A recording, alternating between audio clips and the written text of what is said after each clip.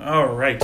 Welcome back into the La Crosse Tribune High School Football Podcast. My name is Colton Bartholomew. I'm joined today by our reporter, Zach James, and the assistant sports editor here at the Tribune and prep sports editor, Todd Sommerfeld. Here for Week 5 recap, a wild one. We'll go through the score list here, a couple of other games from around the area than the two that Todd and I were at tonight.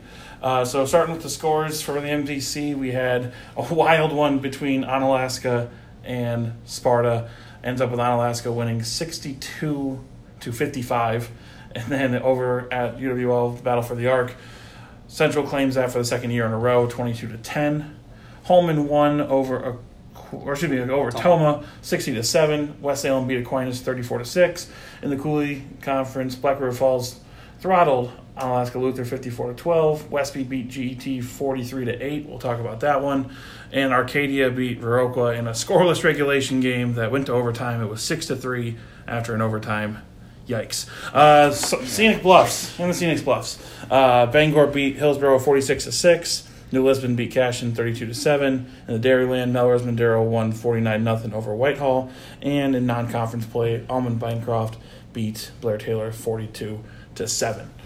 We'll start with, I'd say it's an upset just by the score in the Coulee. Westby really taking it to GET. Like, we thought that was going to be a great game and two really evenly matched teams, and then Westby just kind of puts it to them right away. And then get the word today that Alex Gluck might be sick, and apparently not. Yeah. Plays the game, and they win a one-sided game. I'm a little surprised by that. I think Westby probably have been playing better, certainly offensively, other than GET coming back against Prairie last week.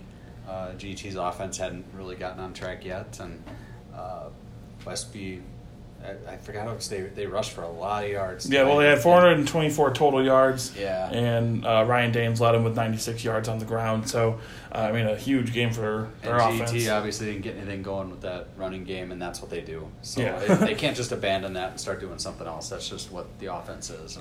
And if Westby shuts it down, Westby shuts it down. The thing that surprises me the most about that score is GET blew Westby out of the water last year, and then Westby turns around, and they must have been motivated about it. And they did talk about it in the preseason, and they certainly had this game circled on their schedule, no question about that. A lot of the same guys, too. Danes, Gluck, a lot of those guys. And it was 61-0 last year, by the way. So. Jeez. For GET.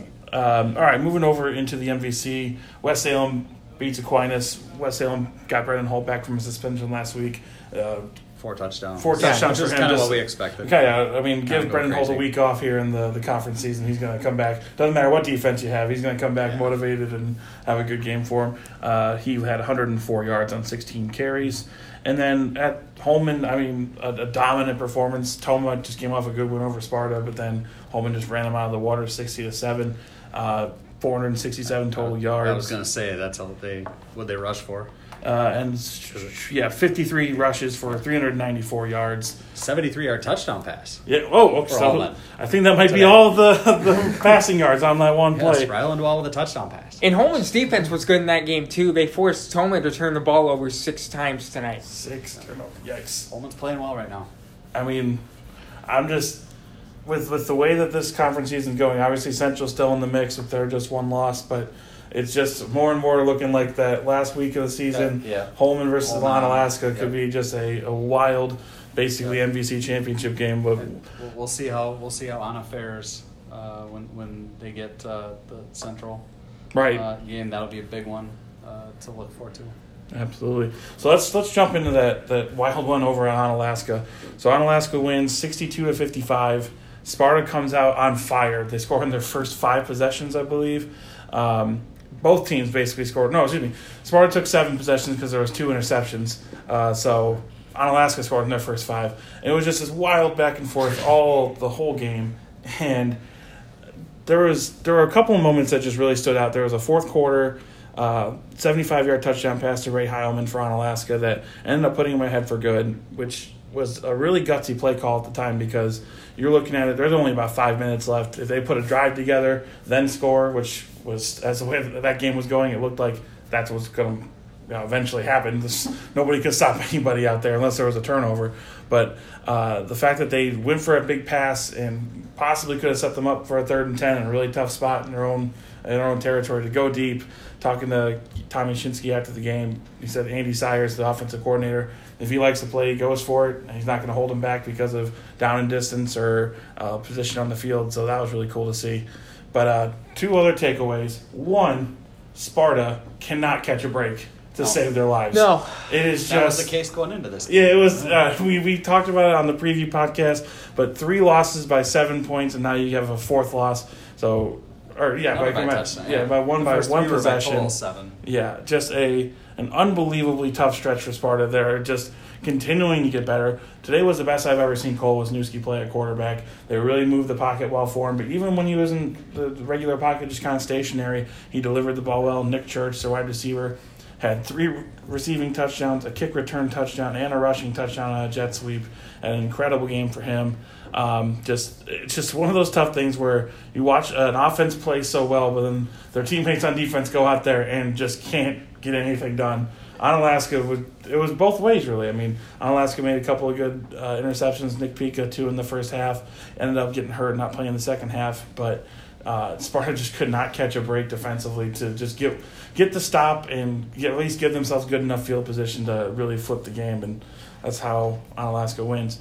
And then I'm just going to throw this out here. It might not be professional, but there's some dad in the parking lot yelling at the Sparta coaches who just threw up 55 points on a really good Onalaska team. And it's like, you're the worst. You embarrass whoever you were around. Like, you suck.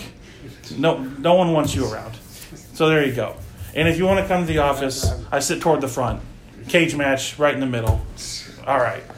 He's a big boy, by the way. Yeah, anybody, any questions coming off of that?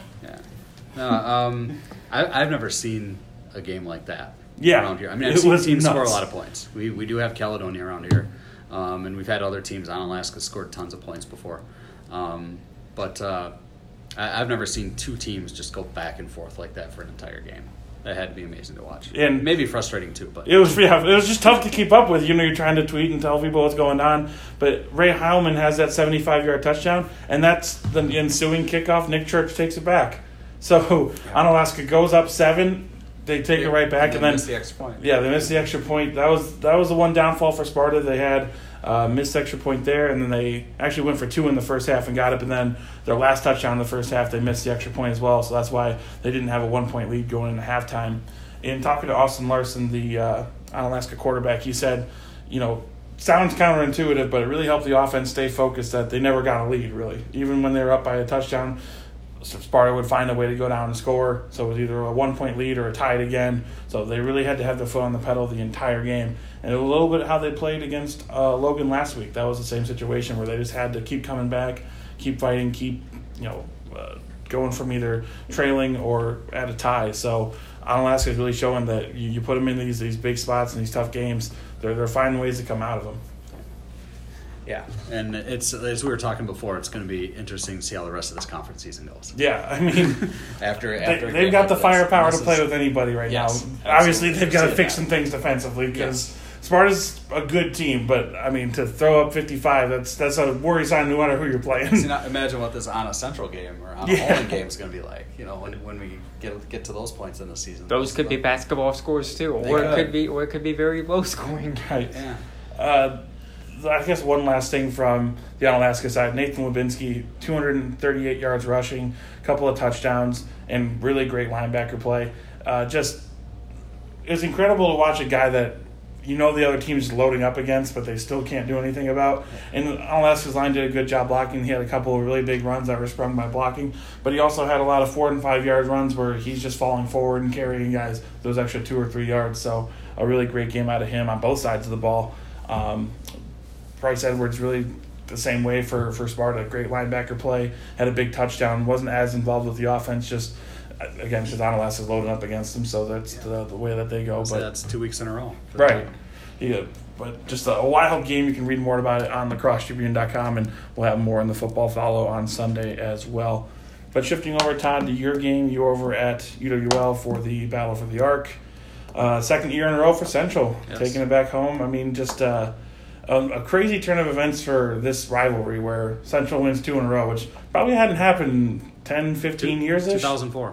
Yeah, okay, so right about that, 14 years. 2004, I think they won 4 in a row. Right. That was the last time they'd won consecutive years. So it's been a while, and they were very happy. I can imagine. I'm sure they were. Johnny Davis did end up playing tonight. We were talking about on the preview podcast. We weren't sure. He was still kind of questionable in that range. We figured he'd probably play. That's why they held him out last week to make sure he's ready for this big game. And they needed him tonight because Logan's defense was really up to the task. It was. I saw defense tonight. Yeah, that wasn't cool. You didn't. Nor did I, for that matter. Yeah, exactly. No, I thought, and I hate just throwing out the bend but not break, but that's kind of what Central was tonight. I mean, Logan just kept going at him. They would pick up yards. I think they had 345 yards, something like that, Logan, and they passed for 180, which is a big deal moving forward. They've now gone out there and shown that they can throw the ball like that. They still ran it pretty well with Damon Butler. I think he didn't have a monster game or anything, but when you're passing the ball, and Calvin Maven, I thought really took some steps forward.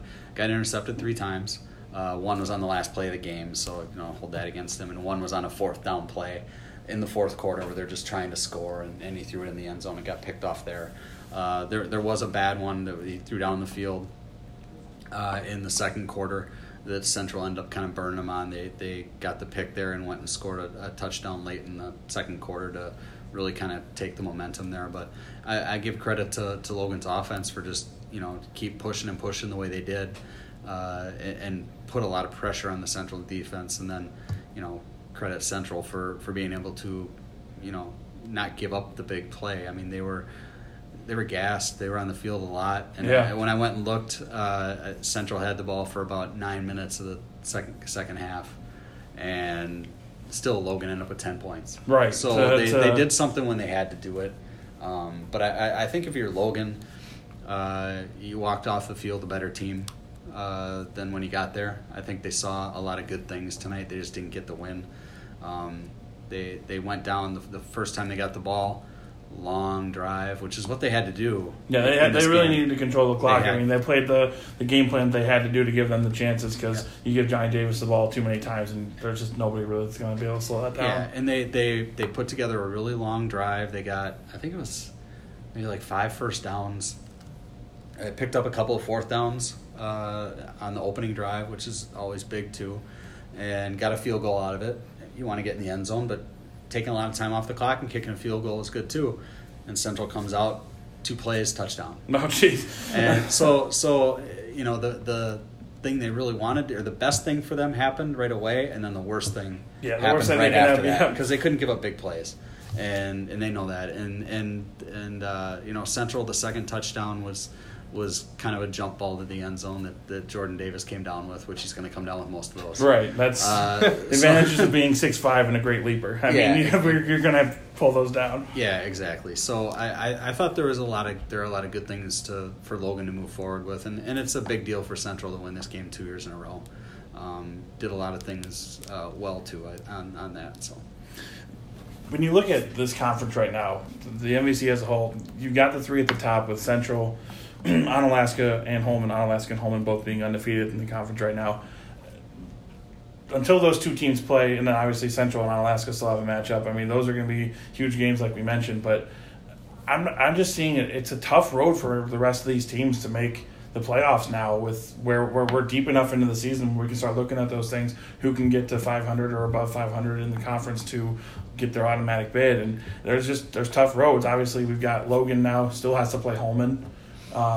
You got Sparta that still has to play Holman.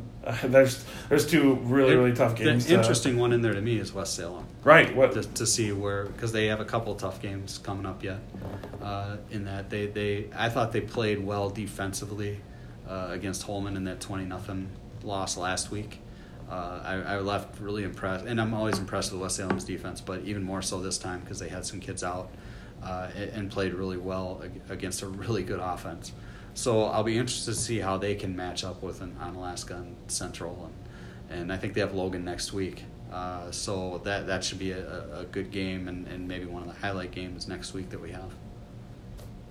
All right, well, that is going to do it for our Week 5 roundup here at the Tribune, but you can read all of our coverage from these two kind of crazy in their own way games, but that's all on lacrossetribune.com. We'll be back on Sunday with the prep football follow, some other notes from around the area and things to look forward for next week. But for myself, Zach James, and Todd Sommerfeld, that's going to be the show, and we will be back next week.